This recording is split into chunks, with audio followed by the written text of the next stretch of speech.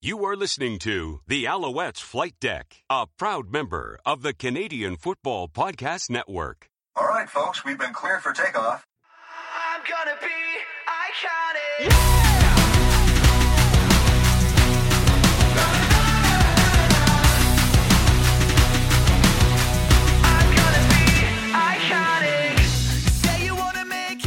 Welcome to the Alouettes Flight Deck, the podcast dedicated to Montreal Alouettes football. I'm Cliffy D. You can find me on X at Cliffy D. And I'm Tim Capper. You can also find me on X at Repact. That's REPPACT. And this episode of the podcast is presented by our good friends over at SportBuff, where if you use the promo code OWLSFlightDeck10 at checkout, you will save 10% off your entire order. So head over to sportbuffshop.com, use the promo code, put lots of merch into your shopping basket, save some money, and always support local. And the Alouettes Flight Deck is all over the World Wide Web and social media. Make sure you check out our archive over at www.alouettesflightdeck.ca. Make sure you follow the show on Twitter/X over at AlouettesFLDeck. Find us on Facebook at facebook.com/AlouettesFlightDeckPod. We're on Instagram over at Alouettes Flight Deck, as well as Threads at Alouettes Flight Deck. Make sure you check out our YouTube page where you can find all of our live streams and so much more at youtube.com/Alouettes Flight Deck. And last but certainly not least, if you want to support the podcast, head on over to www.flightdeckgear.ca and make sure you buy all of our merch as well. That's true. Hey, we must just go throw it in here now, too, eh? We're now on Blue Sky. This is true. We certainly are on Blue Sky. I don't know how to do the app. Just search for Alouettes Flight Deck. You can't miss it. I think it's alouettesfldeck.bsky.social or something. Yeah, something like that. It's the same thing with Cliff and I, and we're also there too. So it's you can follow us there too. So as a just in case type of thing. So just in case the Bird app decides to go belly up. I mean, they've been threatening now for over a year that it's about to expire or explode or something, but. You know, like the Energizer Bunny just keeps on going. Mm-hmm. Exactly.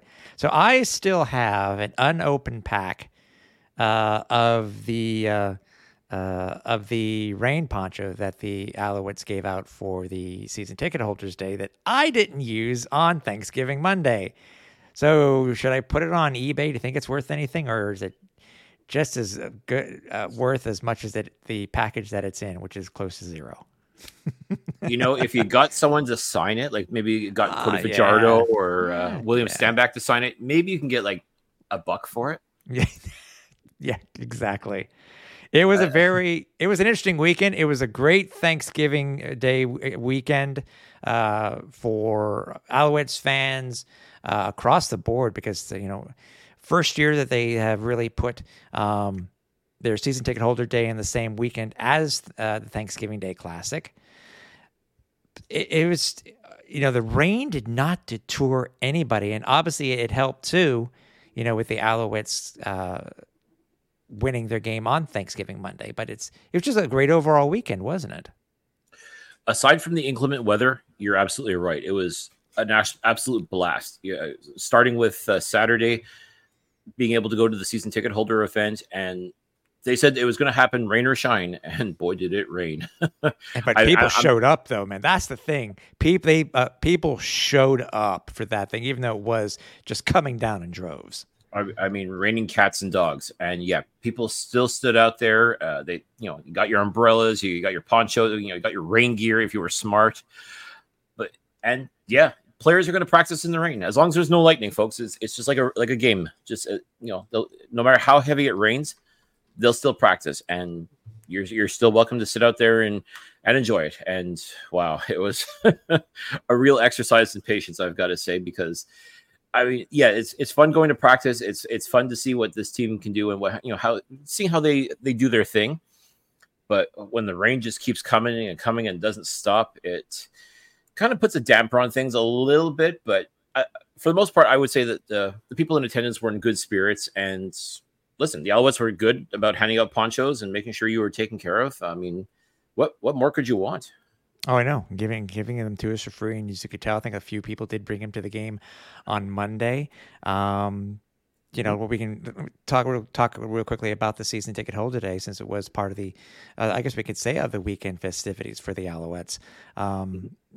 Considering the rain itself, it wasn't as what it would be normally for myself or for you going there to a practice on any other day, because they had us go in a different direction.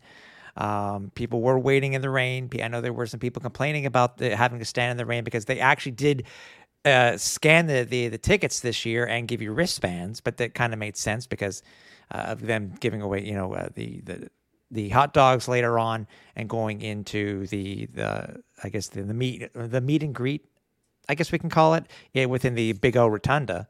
Yeah. But I think considering the weather, I was quite happy with it. I really was. I mean, it's we actually got to meet some listeners, which we had never met before. I didn't get your name, but it was great meeting you. Again, I think it did very, very well. I talked to a lot of people there too, so they seemed to be very happy, and we were able to talk with Mark Waitman, obviously, to get get a little bit insider information and stuff like that on what's to come, and hopefully and stuff like that. But obviously, we'll go into that a little bit later on this year when we have him on the pod. But overall, I think it was fine. I mean, it was a different change from it being at Percival Molson than it was last year. So overall, I think it was cool. I said, if you're a diehard, you went out there no matter what, no matter the weather. And we were 4 or 5 thick, deep on the sidelines, if I'm not mistaken. I mean, they even brought in stands. I was like, what? They went all out for this thing, and they did a really good job.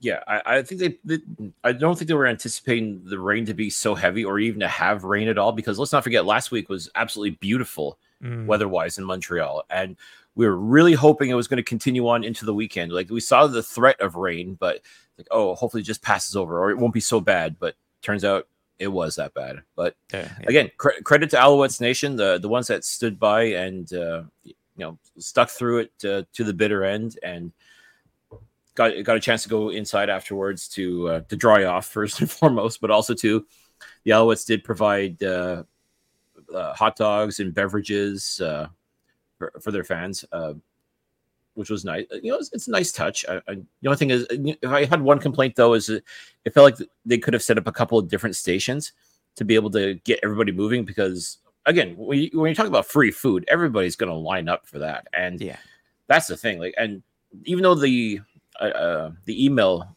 announcing this event talked about unlimited hot dogs and beverages, I mean, you were only given 2 at a time. And again, with a long ass lineup like that, like, I mean, it would have been nice, especially if it's free anyway. So just give 4, give 5. I mean, okay, maybe not 20 hot dogs. That would be kind of piggish, but at the same time, shades of the hot dog dollar days at the Big O.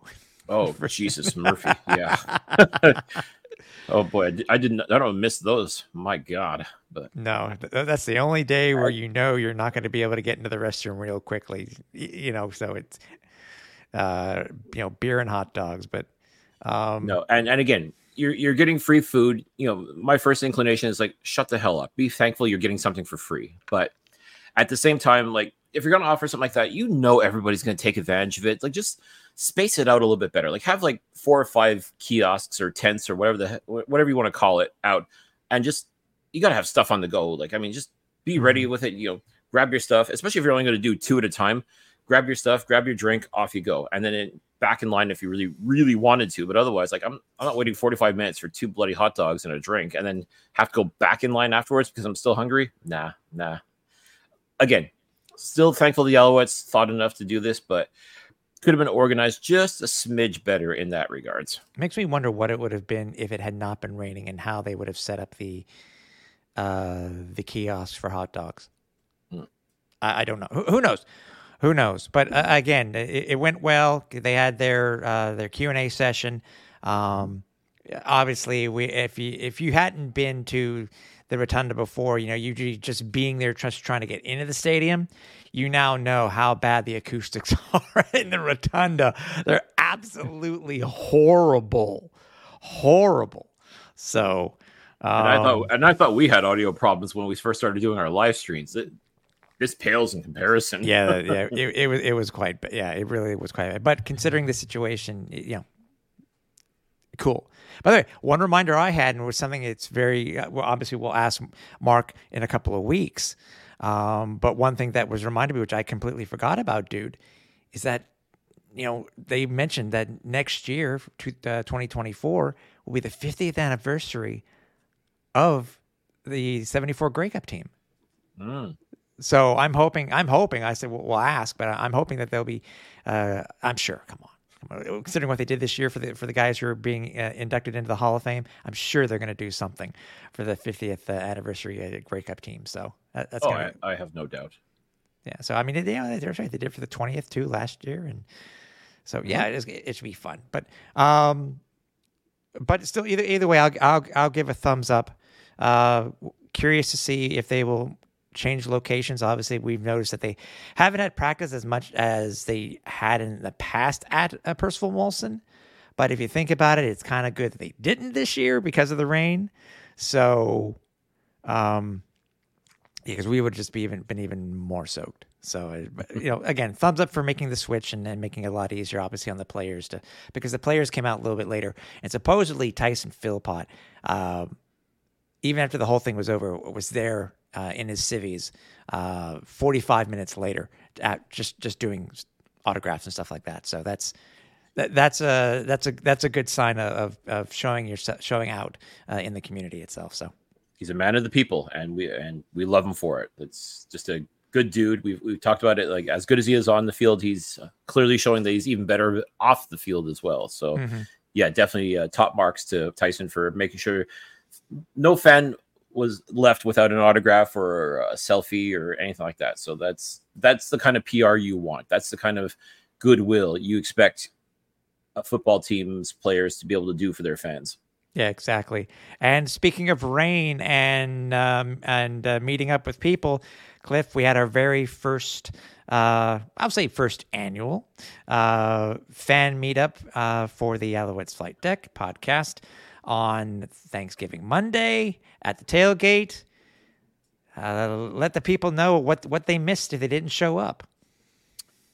You missed deep fried turkey, which was excellent. And then you also missed the opportunity to meet Tim and I, which is also excellent. But we actually got a very nice turnout. I'm pleasantly surprised at how well it was. A lot of fans showed up wearing their Flight Deck t-shirts, whether it was a Cartoon Bird 56 or even just a regular Flight Deck t-shirt. Didn't matter. You were definitely welcome. The tailgate atmosphere, of course, is top tier as always. They got Key Vive always puts on a fantastic tailgate every single home game. And the fact that they had their deep fried turkey with all the fixings just bumped things up to another level. Again, even with the inclement weather, still great spirits. Everybody was in a good mood. Everybody was looking forward to a really fun game, and it just made for an absolutely awesome fan meetup as well. Again, I'm so thankful to the people that did show up. I mean, we would have loved to have seen it into the hundreds, but maybe that might have been a bit of a too lofty a goal. But thankfully, we got more than one. So that was always, at least if we get one person showing up, that'd be great. To me, that would be a win. But we got considerably more than that. And again, we are so incredibly thankful for you, great listeners that showed up and came to be a part of this event. As Tim said, this will not be the last one. I'm a little hesitant to say first annual, but because I would like to see us try to do more of these if we can. But I mean, it all depends on you, the listener. So, I mean, let's say if we put on other events, if you're interested in us doing more meet and greets in other situations or whatnot, let us know in the comments on YouTube. Let us know on social media. Hit us up. Say, hey, listen, we love the fan meetup. We love the idea. We'd like to see you do more, and we'll make it happen. I can tell you right now, just based off of what we did this past Thanksgiving, I could see us doing this again. Maybe this does become also a Thanksgiving Day tradition as well. We'll see. But overall, I was very pleased and very happy that we got the turnout that we did this past Monday. Yeah. And yes, I'll say the first annual Thanksgiving fan meetup. Here we go. Does that satisfy your? Okay. We'll roll with that for now. Okay. Subject to change if necessary. Better check the fine print. Oh, yes. Yeah. But again, I agree. Check out our socials. We did have a group photo shot that was there, and I know you mentioned because we were on the Turf District podcast yesterday. It's been a very busy week for us here. You can go back and watch us there. So we were on there. And it's not over yet. Yeah, I know. But go there. We talked about it too, and again, check out our socials for the pictures. And I know you mentioned, Cliff, there were some guys who reached out to you on social that weren't able to make it. So, but again, we appreciate everybody who came, for meeting a lot of you for the very first time. It was fun. I would, again, as I had said to you before, I would have been happy if it didn't have been just one person, but it was more than that. So I was happy with that. So from there, us being bundled up as we weren't as bundled up as we had to be before we got into the stadium.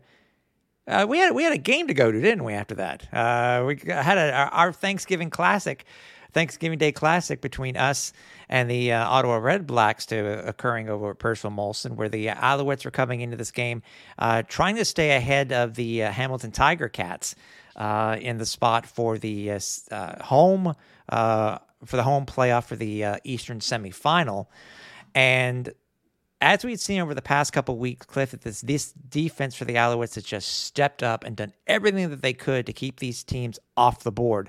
And man, oh man, they just basically put on a clinic just like they did the week before in Ottawa. The Alouettes knocked off the Ottawa Red Blacks by a final score of 29-3. Yes, you heard that right, 29-3. And for the second week in a row, Cliff, the Alouettes shut down the Red Blacks, holding them scoreless for 3 quarters for the second game in a row, which, by the way, was the Alouettes last did that, holding a team scoreless at halftime, but in two straight games was in 1976. But this team just absolutely did everything that they could, and they almost held them. Got their first shutout since 2009. Yeah, and it was damn close. It was damn close to getting this defense nearly pitched a shutout. And credit to Noel Thorpe, defensive coordinator, getting his guys ready for this game. I mean, yes, Ottawa had a very minute chance to still make that Western crossover, but they would have had to win out, essentially. They would have had to win their last 3 games, including this past Monday against Montreal. So, Unfortunately, again, you run into the buzzsaw that is this Alouettes defense, and no one's going to survive. And sure enough, Ottawa simply had no answer for this defense at all. And yeah, now, unfortunately, they are essentially mathematically eliminated from the playoffs. And yeah, for the first time since 2014, the Montreal Alouettes have swept a season series against the Ottawa Red Blacks. Yeah, that's incredible. Yeah, was that a 4-game series also? Nope, 2. Oh, okay. I see what you're saying. All right, because one thing I didn't check is the last time that the Owls swept a 4-game series. They did a couple of times. They almost did it a couple of times, but no. In 2014, that was Ottawa's inaugural year, or at least return, however you want to phrase it. They went 2-16, and yeah, they played Montreal twice, and both times they lost. So that is considered a sweep. At least back then, It was considered a sweep. Since then, Ottawa has always managed to find a way to win at least one game, if not sweep the series themselves. Even if it's just a 2-game or 3-game series. So past couple of years, so because of COVID and the way that the schedule has been working out, the Alouettes and Red Blacks have played each other 4 times over the past 2 years. And yeah, Montreal has, I think, won 3 of 4 both times. So, yeah. I mean, the potential to lose was still there. I mean, you didn't, despite the fact Montreal and again, Montreal, yes, quite handily beat the Red Blacks in Ottawa the week before. You still don't want to take that for granted. And I think this coaching staff wanted to make sure, like, no, we have to put our foot on their throat, and you got to sweep them. That's all there is to it. Yeah, they might be slightly more motivated because they still have a very small chance of making the playoffs, but as you said, they got to stay ahead of Hamilton. The Alouettes do. So you do that by winning, especially since Hamilton won against Saskatchewan last weekend. So they're staying on pace. So it's making this upcoming weekend's games very, very important for both Hamilton and Montreal. Yeah, exactly. I mean, holding a team under 10 points for the first time since August of 2017.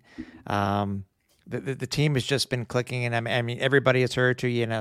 Yes, the Alouettes are 0-7 currently versus the top 3 teams in the CFL, but yet they're also 9-0 versus the rest of the league. So it's you know, Owls have had a streaky year this year. You know, it's been multiple game winning and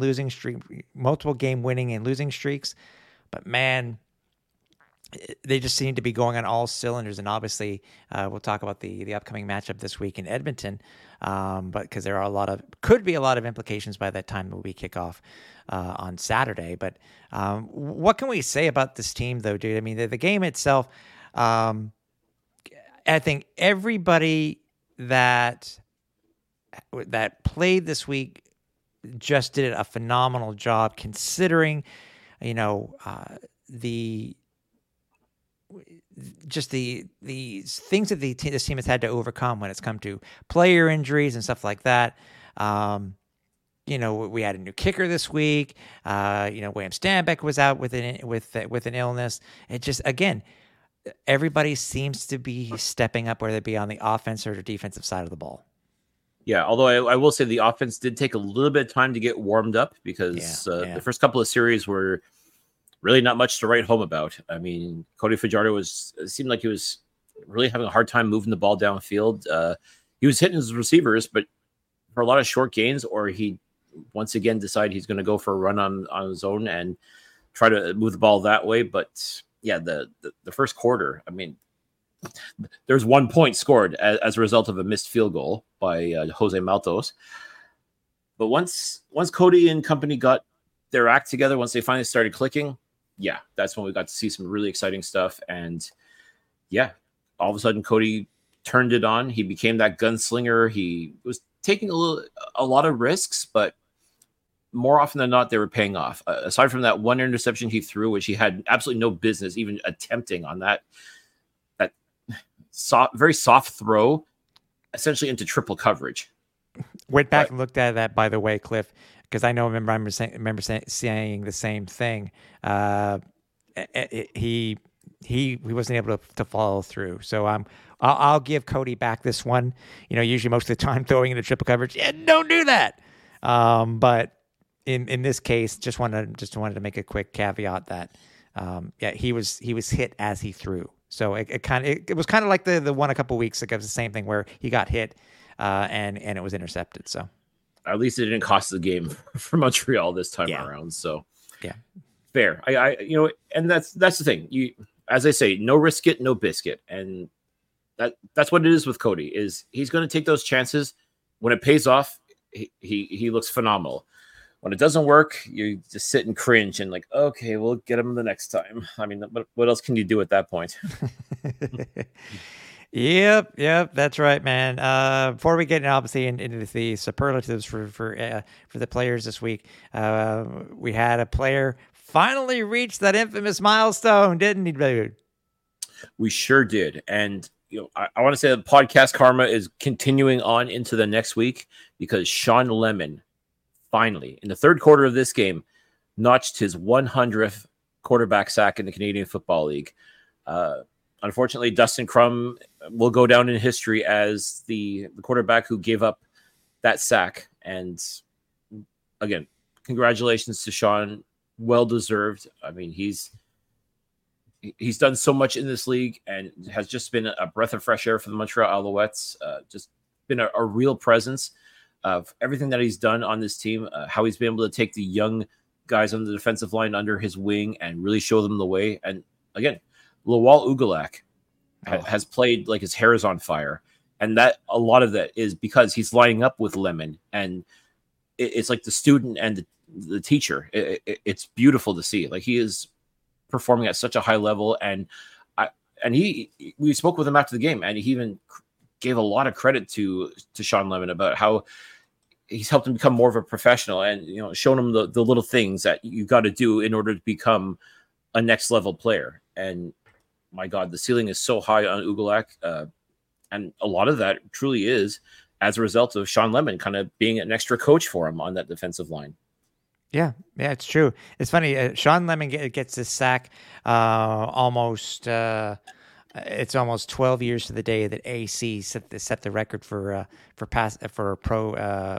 most passing yards in a career when he did that back in 2011. So good things happen on Thanksgiving in Montreal, man. They can. And did Ben Cahoon not set a record as well on Thanksgiving? I think he did. There were so many records set that year, by the way, by AC. I have to go back and check, but I think you're probably right. So yeah, there's just something about the Thanksgiving Day game that just brings out the best in this team more often than not. And my God, yeah, it just makes for a great atmosphere all around. And we got quite the turnout at Percival Molson Stadium this past Monday as well. Man, did we ever? I mean, even with the rain, and we were talking with Alouettes President Mark Waitman, not only at the season ticket holder day, but also at the tailgate, because he came by to see us before the game kicked off. And yeah, man, he was saying what the crowd could have been if it wasn't raining. Basically, continuous rain throughout the entire game, because it may have scared off a lot of people, but still. 20,644, second largest crowd of the year so far, to the home opener when OLP played. Yep. Dude, that's absolutely amazing. And it's and to hear, by the way, and he said that we could say this specifically, to hear that those numbers, that number that was given out, those are bang on numbers. Those don't include hardly any, if any, freebies or any comps, because I know the Alouettes are trying to tighten it up a little bit when it comes to actually reporting the correct numbers of people within stadium. So again, just over 20,600 plus, man. And they stayed. That's the thing. The amount of people that was on the field post game was crazy. I mean, yes, it was Mini Al's Day. I understand that. I know there are a lot of football teams in attendance also. Again, Thanksgiving Day Classic in Montreal. It's our Labor Day Classic. It is our tradition, and I'm glad the people showed up. And again, usually, if this had been early in the season with raining like that, people wouldn't have shown up as much as they did. Maybe we would have gotten 15. Maybe. I'm very proud that we had just over 20,000. So, and man, I think can you imagine what the crowd could be like if, and I'll just leave it at that. Yeah. I mean, I think what helped too is that people now know that the Alouettes are going to be in the playoffs for sure. It's still up in the air whether we're going to have a home playoff game or not. But I think between being Thanksgiving, a long weekend, you probably had the day off from work or from school. So why not come out to the stadium and watch a good football game? And sure enough, the fans were treated to a really good football game if you're an Owls fan. But we've talked about this for years, folks, that the Thanksgiving Day game is tradition. It is very much a part of being in Alouettes Nation. I mean, that is our game. And that is the game that we look forward to, Tim and I, every single year because of everything that's surrounded by it. Like I said, the tailgate, the everything about that is, again, I can go on and on. I don't want to bore everybody, but I mean, no, the tailgate, the home game, the ambiance,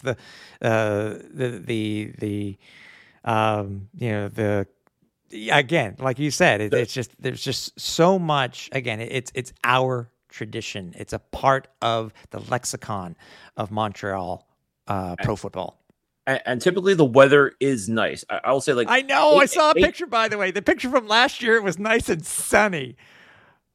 8 times out of 10, folks, the weather is perfect. Like, bright, sunny, might be a little cool. You might need a light jacket. but there have been times too, like I've been there in t-shirt and shorts Mhm. in October. So Yeah. I mean, it's not without out of the realm of possibility that it could have been a nice day. It's just, unfortunately, this year the clouds opened up and just rained down on us. But you know what? It really didn't stop people. And people are asking. I'm sure people are asking. They say, "But Cliff and Tim, don't you usually sit underneath where you don't get wet?" People need to remember that this is the one game of the year because of the pluses of having an Alouettes season ticket membership that allow us to upgrade our seats. So we probably had the best seats that we've ever sat at Percival Molson, bar none, in the history that we've been there. That we were basically right on the 55-yard line for that game, 7 rows up. Yeah, just absolutely perfect view of everything all over the field. Like you saw it all. And you heard the chatter. The chatter was a story in itself. Oh yeah, there's a lot of beaking between both teams. I mean which again, you want to build up that rivalry. You want to do the whole 417 battle, whatever you want to call this. That's what it is. I mean, like 2 division rivals at the top of their game. Ideally, that's how it should be. Yeah, there's gonna be a little bit of jaw jacking, a little bit of smack talk, and listen, we're here for it. We love it. I mean. Mm-hmm. Except for when Louis-Philippe Bourassa got a objectionable conduct penalty because he was barking a little too much at his former team. But at that point, the Alouettes were ahead. I think 26-0 at that point. So like, I don't think you're gonna cause any problems at that point. No. Obviously, there are a lot of huge pluses too. Probably one of the leading guys for a potential rookie of the year, Reggie Stubblefield, had just an amazing game himself. The defense himself, I think, had 6 sacks, and I'm double checking that now as we speak. That's one hell of a story. Obviously, we want to be, if we can, we'll get Reggie on in a couple of weeks just to hear his story on where he's come from being on the team to camp to being cut to being put on the practice roster. And then being a starter and just being as dominant as he has, and it's just been a great thing to see. It really has. It's 5 sacks. What a story! I mean, like this defense, as we've talked about ad nauseum, is this defense has been on point and just getting better. It feels like every single game, and Reggie is a huge part of that. I mean, he had a great pass breakup that, quite frankly, he should have picked that one off. But okay, it happens. We'll blame the rain. It was a little too slick, and he couldn't get hold of the ball. Okay, it happens. Point is, he made a great defensive stand, but he milli vanilli that. And if anybody gets that, please email me or DM me. Yeah, and make sure you take some aspirin because your back has got to be killing you. But Reggie also too was instrumental in one of the major plays. After Dustin Crum couldn't get anything going, the Red Blacks decided to go with Nick Arbuckle at quarterback. And during Arbuckle's first series, he rolled out and into basically the waiting arms of Reggie Stubblefield, who managed to strip the ball loose into the waiting arms of one Tyrese Beverett, who took it back to the house for a pick 6, which he is known to do in October. Because let's not forget, last year in Edmonton, Tyrese Beverett had himself I think it was 106-yard pick 6. Yeah, it was. Yeah, it was off of a deflected ball. Yeah. Yep. Yeah. So there's just something about October and Tyrese Beverett scoring pick 6s, and he's just keeping it going, folks. That's what he does. But credit to Reggie for the strip sack and just outstanding play. He's making tackles, quarterback sacks. I mean, this kid is doing it all. He truly is making a name for himself in the Canadian Football League. And already, I've seen a few other people right away. It's like, you got to crown him. That is your most outstanding rookie this year, Reggie Stubblefield. And I tell you what, folks. I mean, you look at Tyler Sneed, you look at Lawal Ugalak. Both of those guys have also put together very formidable campaigns and definitely deserve to be in that discussion. But my God, Reggie Stubblefield is doing everything possible to basically cement himself as the Eastern nominee of most outstanding rookie. And how do you go against him, quite frankly? My God, I mean, just his story alone is worthy of mention. And again, I too am looking forward to having him on the show to be able to talk about that. But my God, I mean, that alone is impressive. But for him to be able to play at the level that he is in his rookie campaign, simply outstanding. I mean, I can't say enough good things about the young man. He's just definitely shown up, shown out, and really, really made himself a force on this defense. Yeah, the defense itself, with Beverett scoop and score this week, I think it was the third week in a row that they've actually had to have a defensive touchdown. We had DeQuow last week. We had Sean Lemon last week. Yeah, Sean Lemon last week, and and we had one versus Calgary too. I'm trying to remember. Well, Marc Antoine also had a pick. I don't think it was a pick six though. No, it was just a regular interception. I don't believe there was. No, I think it was 3 straight weeks that they've had a defensive score. Yeah. So, but either way, but still, they're and it's complimenting well. As I said, they're stepping up at the right time. Yeah, it's weird to say, well, they're not 9-0 versus the rest of the CFL for nothing, but they're playing at the right level at the right time. So, but also we can't forget about the offense itself. Austin Mack was back. He didn't get that many targets, but then again, considering that the guys that we have that are surrounding him, he can be like a distraction for the other defenders. But him, you talk about him and Cody Fajardo. That's one of the stories as of late. How well that these two guys are now connecting. Tyson was on the 6 game for such a long time with the hammy, and now. Again, he led the team in yardage. So, I mean, you have everybody that's out that's really playing well. Him, Cole Speaker, a guy who made a name for himself last year in camp. Austin Mack, again, did well this week. Walter Fletcher, again. Tyler Snead, this year's standout in camp. So, they're just, they are... Everything's, again, I sound like a broken record, but everything's coming together. And with Cody consistently having a high completion rating, you can't complain. Even if he only has a touchdown, he's other people to back him up, not only on the receiving core, but also when it comes to the running game, at least for the last couple of games. Yeah, no. The one thing you can definitely say with Cody is high risk, high reward with a lot of his play. But when he airs it out, I mean, more often than not, I mean, he finds his receivers and just he stretches the field. He makes the defenders work for every single yard. It's absolutely incredible. And as you talked about, the connection with Tyson Philpott couldn't have come at a better time. And even speaking with Tyson after the game, the confidence is just brimming off this guy. Like, big smile, so excited. Like, he gets hyped just thinking about it. And most people would be like, okay, it was just another day at the office. Not for him. It almost feels like he was on a mission. You know what I mean? Like, he's just, I got to prove myself to this guy. I got to win his trust. And he has. There's no question about that. Like, just with the offensive production we've seen out of both Philpott and Fajardo over the past couple of weeks, these two are connecting, and truly it could not have come at a better time. I mean, we were worried about that when Tyson was on the 6 game list and it continued on. Like, is he going to get a chance to show that he can do he had an outstanding rookie campaign to the point where he was the Eastern nominee for most outstanding rookie. And how do you follow that up? And I knew that was weighing on Tyson's mind just a little bit, but once again, like he was last year, coming alive at the right time, finding that connection with his quarterback.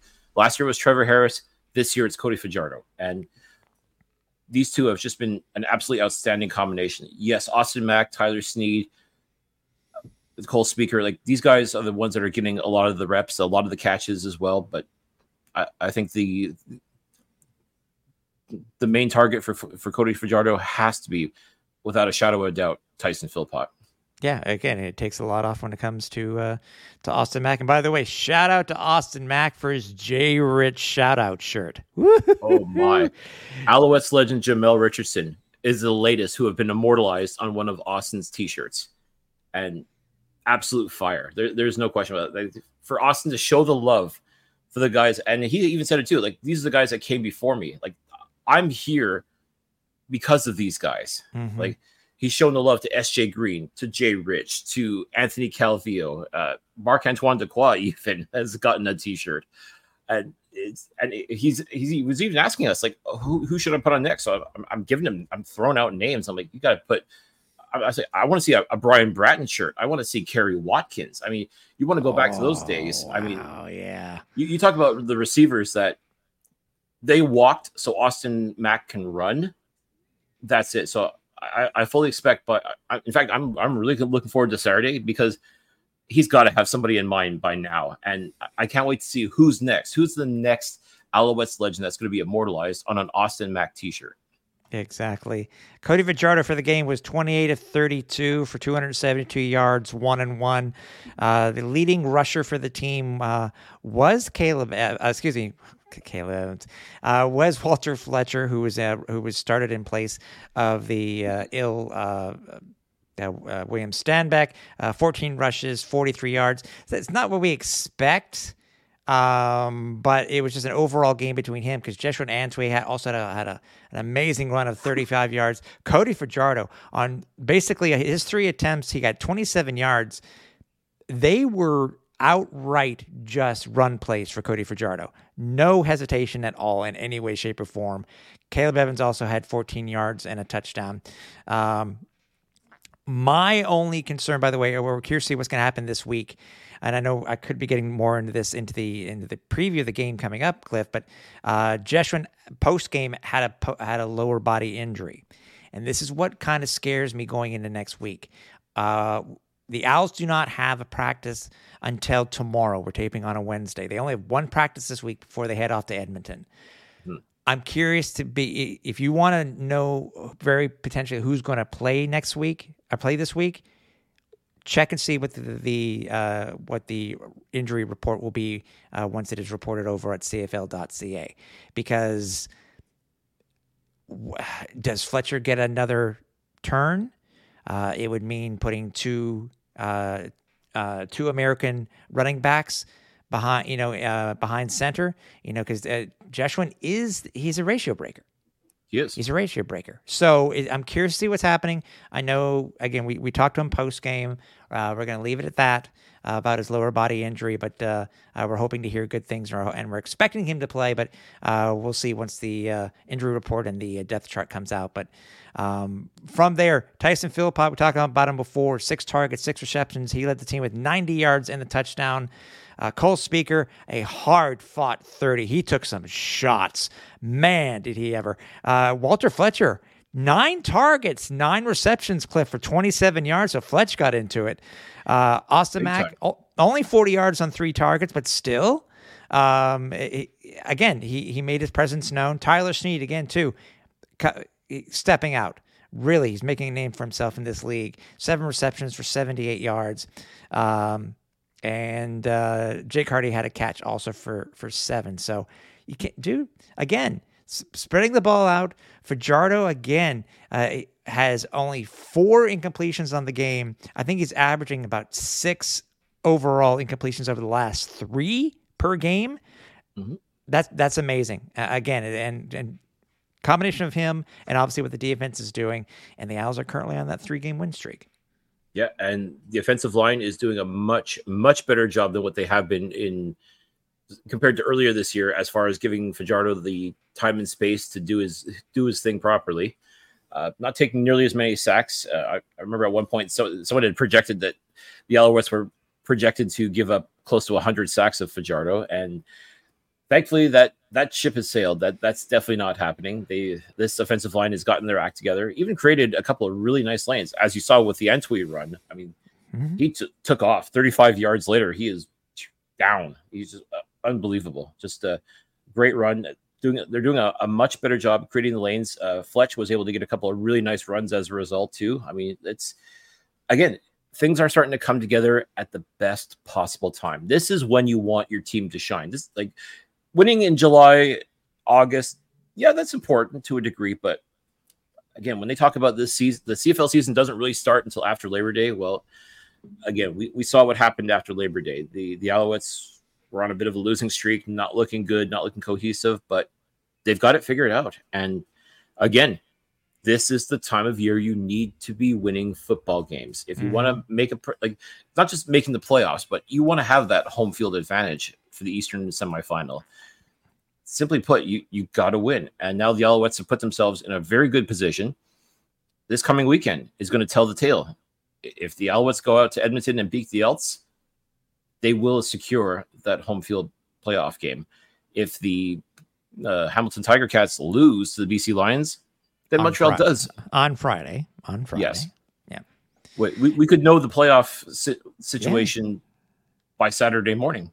Yeah, exactly. But all this to say that, yes, the Alouettes are doing the right things at the right time. And believe me, if you're not excited about that, folks, if that doesn't get you going, then quite frankly, I have no idea what will. Yeah. Quick, couple more things before we put this one to bed and start looking forward to the Edmonton Elks. A couple of things I wanted to ask you about, Cliff. A huge difference week to week between James Letcher between last week and this week. Does it concern you at all, or is it just a matter of that the teams have more? Obviously, you're playing the same team back to back, but is it because the lanes just weren't there, or is that the Red Blacks had more tape on them? I really think it was just it could be a combination of the two. Personally, from what I saw, he looked a little hesitant in a couple of his returns, and as a result, was lucky to get 5 yards, for example. He had one really nice return. Now, mind you, also too, Ottawa's punter Richie Leone was basically kicking out of his end zone, so Letcher was able to take the ball at midfield, and I think he returned it 35 yards, close to. I thought he was going. Yeah, I truly thought he was going to take that to the house, and I think had he not been shoved out of bounds at the very last second, that could have very well happened. And after what we saw of him in Ottawa, you couldn't help but be excited. But maybe now it's kind of cooled down a little bit, or maybe it's, as you said, playing the same team twice in the span of a week. They're going to learn a few things. If they didn't know about him before, they sure as hell know about him now, and they may have adjusted accordingly. That's one thing with Bob Dice. He is a special teams guy, so maybe he'd probably say, "Hey, we gotta get this little guy and make sure he stays in his place." So yeah, could very well be that, and we'll see what happens when they go to Edmonton and see how well prepared they are for James Letcher, because he's got the potential. We miss Chandler Worthy. We definitely wish he was the guy returning those kicks and making another house call, but this is the opportunity now for Letcher. This is his chance to show that he belongs here as well. That he also can be a threat and be a part of that discussion along with Worthy as far as returns go for the Alouettes. Yeah. Also, we don't know what the status is as of yet when it comes to David Cote this coming week. So obviously with Jose Maltos and how he played an okay game. He was 2 for 4, but I after seeing the actual highlights itself, I know in his first field goal, he just missed it to the left. Same thing with the other one. It just slight, either one on the two that he missed, they were just slightly missed. Does it concern you knowing that we don't know the current situation from David Cote? Now, mind you, that David Cote seemed to have the yips before him going on the 1-game injury list with a thigh injury. But does it concern you either way, depending on which guy is going to be kicking for us this week? Well, and one can't help but now wonder if that injury to Cote was the reason why he was having those yips. Could that have been something that was kind of bubbling under the surface and just now has come to light? Mm-hmm. It's hard to say. The only person who could truly answer that would be David Cote. With Jose Maltos, though, I mean, we saw him in preseason. The guy can kick a football. There's no question about that. He had a walk-off winner in Ottawa for the preseason game. So what was he just inspired of playing his former team? Even though it was a preseason game, who knows? But yeah, at least we can say every time he kicked the ball, points were scored. It's just that ideally you'd prefer actual field goals versus rouges, but he still scored points. So I guess give him credit for that. I mean, yeah, hopefully he can tighten things up a little bit if he is going to be the kicker going forward, at least until Cote gets back. But we'll chalk it up to, I don't want to say opening day jitters, because as I said, he did play the very first game this season in Ottawa in the preseason. So he has seen the field technically for the Alouettes. But in an official capacity, this would have been his first game. And could it be nerves? Could it be what? Who knows? Maybe the weather truly did affect him maybe just a little bit.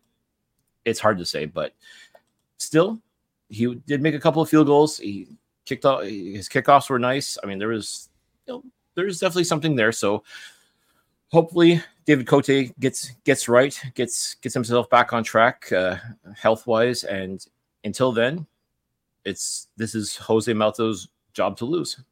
Yeah, we did find out earlier last week that something that Cliff and I knew anyways was coming, that Julian Grant is going to be out for the rest of the season, even though they've only listed him on the 1-game injured list.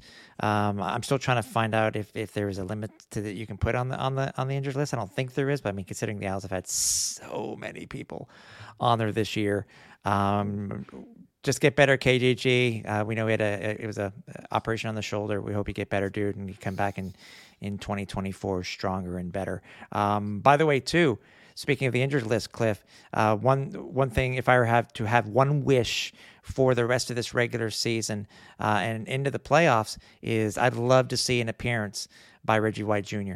I want to see him back on the field at least once. I really do. Yeah, no, I sincerely hope he can find his way back on, and even if he makes his debut during the Eastern semifinal, regardless of where it's played, if just knowing that Reggie would be back in the lineup would be a tremendous boost. That's not to say that the other guys aren't playing outstanding football. Like this receiving core truly has been something to see this year, and I still laugh. I still think about how everybody in the preseason was talking about, oh, no Jake Winicky, no Eugene Lewis. The Alouettes are going to be trash when it comes to receivers. And look what they've done. Despite the injuries to Reggie White, despite Greg Ellingson essentially seeing one game this year. Look at what Austin Mack, Tyler Snead, Tyson Philpott, Cole Speaker, Hergy Mallow when he was here. I mean, like, guys step up when the time comes. And this... how excited must Cody Fajardo be every single game day, knowing he's got all these studs to throw the ball to? And now you're going to say, like, maybe hopefully later on this year, Reggie White can join that party. Oh my God, that would be tremendous. Absolutely tremendous. So we're hoping for it. Every time we talk to him, he's in great spirits. And he says, I'm almost ready. I'm almost ready. And we're almost ready for Reggie to come back too, because it's just going to make what I feel is a very good receiving core just that much better. Yeah, I agree. You're talking about Gina before. The Alouettes head to Edmonton to face the Elks on Saturday at kickoff is at 4 p.m. Eastern, 2 p.m. local. They'll be facing Gina Lewis for the very first time since Gina was signed by the Elks as a free agent. The Owls go in as a 2-point favorite. To me, that was a surprise. But anyways, it was lower yesterday when we were talking on the other podcast, but at least it's gone up. The Owls are 4-6 in the last 10 in Edmonton, but have won the last 2 at Commonwealth. It is going to be a very interesting matchup, obviously. It could be a very, it could easily be it makes me wonder how much the rosters might change based on the outcome on Friday night. If Hamilton does lose and it does give the Alouettes the home playoff game, it makes me wonder how much that the rosters might change from day to day. I guess we'll see. But I would imagine that they want to keep their momentum going because, usually the team that has the most momentum going into the playoffs, that's the team that can go quite far, obviously. So, and on top of that, we're hoping that they show out for us, considering that we will be in the stands at Commonwealth. So we make sure that you guys stay tuned, obviously, for FlightDeck Live for on the field at Commonwealth postgame. Absolutely. Definitely excited to make the trip out to Edmonton. Definitely excited to see our guy Gino. Even though he's wearing the different colors, he's still our guy. So we're always going to show love for our man Eugene. But I look at this game and maybe things will be decided playoff wise by the time the Alouettes take the field on Saturday. Maybe not. I still expect this team to give a full effort though, because Edmonton. Yeah. Even though Edmonton has been eliminated from the playoffs, it's crazy to think that as early as 2 weeks ago, they were still in the playoff hunt. That to me is astounding. But as the case is, unfortunately, Edmonton now has a chance to play spoiler potentially for the Alouettes. So I think Montreal is going to go into this game still with that mindset of you got to win. You got to win. I mean, Darnell Sankey did promise that the Alouettes were going to win their last 5 regular season games and then win the Grey Cup. So he's going to be ready. He's put a little pressure on himself by coming out with a statement like that. And listen, he's 3-0 so far since making that statement. So I mean, he's living up to his word as far as you can see. But I think Montreal is going to go into this game regardless of how Friday night turns out between BC and Hamilton. I think Montreal is going to come into this game ready to work, ready to show out, ready to remind everybody in case they started forgetting, even though it's a short week, remind them once again just what this Alouettes team is capable of. Yeah, and obviously for the very first time, they're going to go up against the cheat code quarterback and Trey Ford. That's going to be an interesting matchup itself between him and the defensive line for sure. Yeah, like I said, there's some true studs on this Alouettes defensive line, and I think they'd been a lot more happier if they were playing Taylor Cornelius, who was just struggling earlier this year for the Elks, and now you're going to have to face the young hotshot Canadian quarterback in Trey Ford, and the dude's magic. I mean, he's like a little Patrick Mahomes out there with some of the moves that he's able to pull off, and you know what? I think this defensive line, though, is going to be ready to go. Like I said, Sean Lemon, Lowell Ugolak, even Mondo Sewell, former Edmonton superstar. I think he'll be amped to go back to his old stomping grounds and remind everybody. Homecoming for Ugolak also. That's true. He's also an Alberta boy. So, again, they'll be excited to be out there. Fletcher, too, if he plays. Yep. We even talked about that with him post-game, and just like Gino has had this date circled on his calendar for obvious reasons, so is Fletch. If he gets the opportunity to play, and based on what he did this past Monday against Ottawa, you'd be hard pressed to keep him out of the lineup. Quite frankly, I think he'll get a chance to go and remind Edmonton what he's capable of. So, I will say it will be a revenge-minded game. I don't think it's going to have that kind of tone to it, but I think just a simple reminder to like these teams, like, look what you gave up and look what you let walk out the door. And or in Ugolak's case, yeah, I used to come to games here. I know what it's all about being here in Edmonton, but I'm doing it for the Alouettes. So I mean, he's going to want to put on a show as well. I'm sure he's going to have friends and family come to the game as well, and he'll put on a show for them as well. I got a feeling that Lowell is going to have himself a pretty solid game too. Yeah, exactly. I think I seen one of the post game talks from interviews with him. I think he said he's expecting in the potentially in the 30s. I think that's what I heard. I think it was him that I heard about that. So but either way, it's gonna be it's gonna be fun. It's gonna be fun seeing our guys out in Edmonton for the very first time, some for the very first time, and us catching up with others too. So this matchup's going to be fun, and looks to be so far. We won't got to worry about rain, Cliff. We just have to bring a jacket. But hey, it won't be because of rain. No, looking to be bright and sunny out in Edmonton this weekend. So very excited about that. As you said, looking forward to tailgating with the Turf District crew and all the great Elks fans out there as well. Looking forward to meeting them. We star on the, I don't want to say star necessarily, but I feel we're stars on the chat for the Turf District podcast, and we always come and we love chiming in with those guys, and got to meet quite a few really wonderful people online, and I'm really excited now to be able to meet them face to face and say, "Oh yeah, you're so and so," and yeah, you're Cliffy D, you're Tim Capper. Holy shit! Oops. My language. See how excited I am, folks, to meet you in Edmonton? They do say that. They do say that. I've heard them, so Cliff isn't lying. So, yeah, so it's going to be fun nonetheless. I mean, it's but just as a reminder too, we are, as we mentioned, I think earlier this week, or last show, that we are going to be getting on somebody from the Alouettes to talk about the 2024 season ticket campaign that has been currently tentatively pushed to next week's episode, so stay tuned. But stay tuned to all of our socials for that. Also, keep in mind too that with the Alouettes, they have started their 2024 season ticket campaign. So if you are a current member, go ahead and make sure you check out all the offers. And if you're not, check out the offers to see if you want to become one. And there was one other thing I was trying to mention, and I just totally forgot about what it was. But it is what. Oh, yes. And season ticket holders, the Alouettes also sent out a thing this week. If you want, you're getting an early cheat code, so to speak, to get some tickets for the Eastern semifinal if it is being hosted in Montreal. So you should have received your emails already for that. So take advantage of that offer if you do choose to do so. So we're coming into the last half. The Owls will have a bye week after the Edmonton game. But it's still going to be.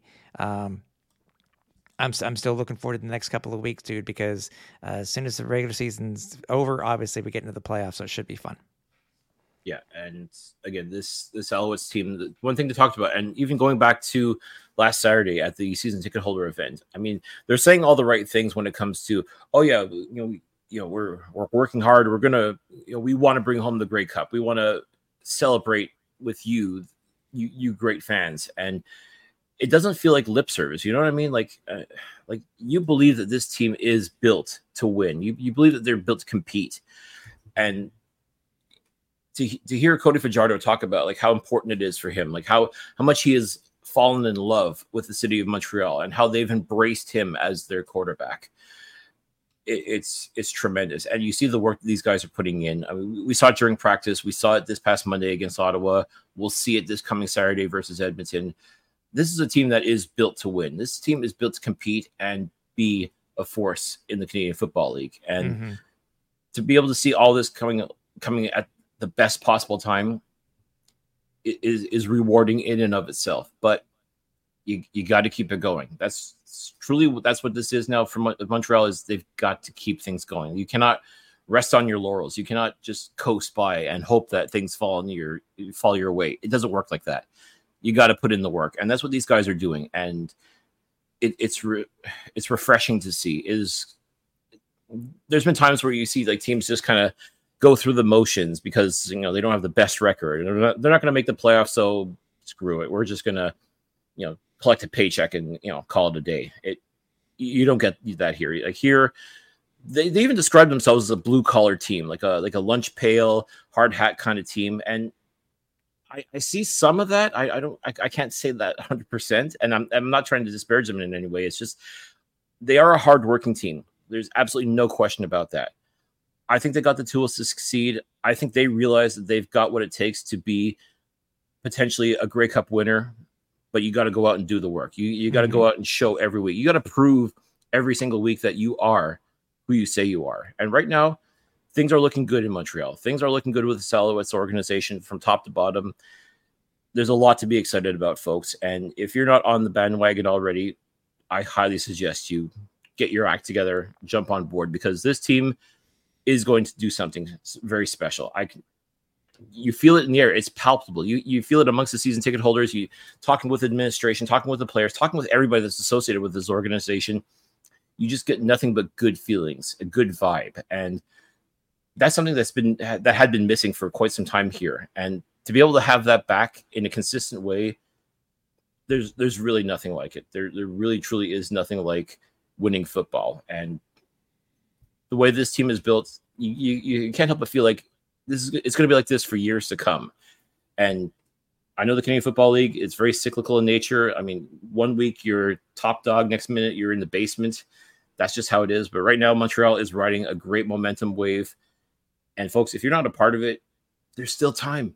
You can get on board. It's going to be great. I promise you. This team is doing everything they can to take us to the promised land. And it's just a simple matter of, do you want to be on board or not? So if you're not on board already, folks, now is a very, very good time to jump on. Make sure that you are following us on all of our socials so you'll be able to see when we schedule our next Flight Deck Live. Also, if you are following us on YouTube, make sure you hit the bell icon for notifications for when we do go live. We're glad you guys joined us this week. Hope you guys all had a great Canadian Thanksgiving.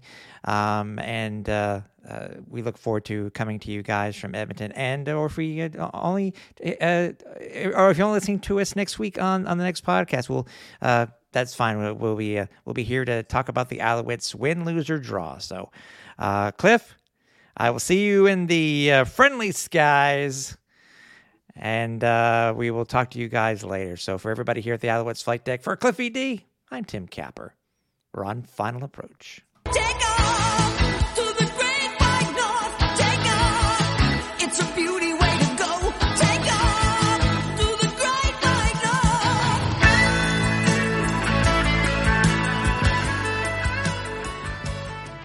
Thanks for listening. Find more great shows like this at CF Pod Network on Twitter.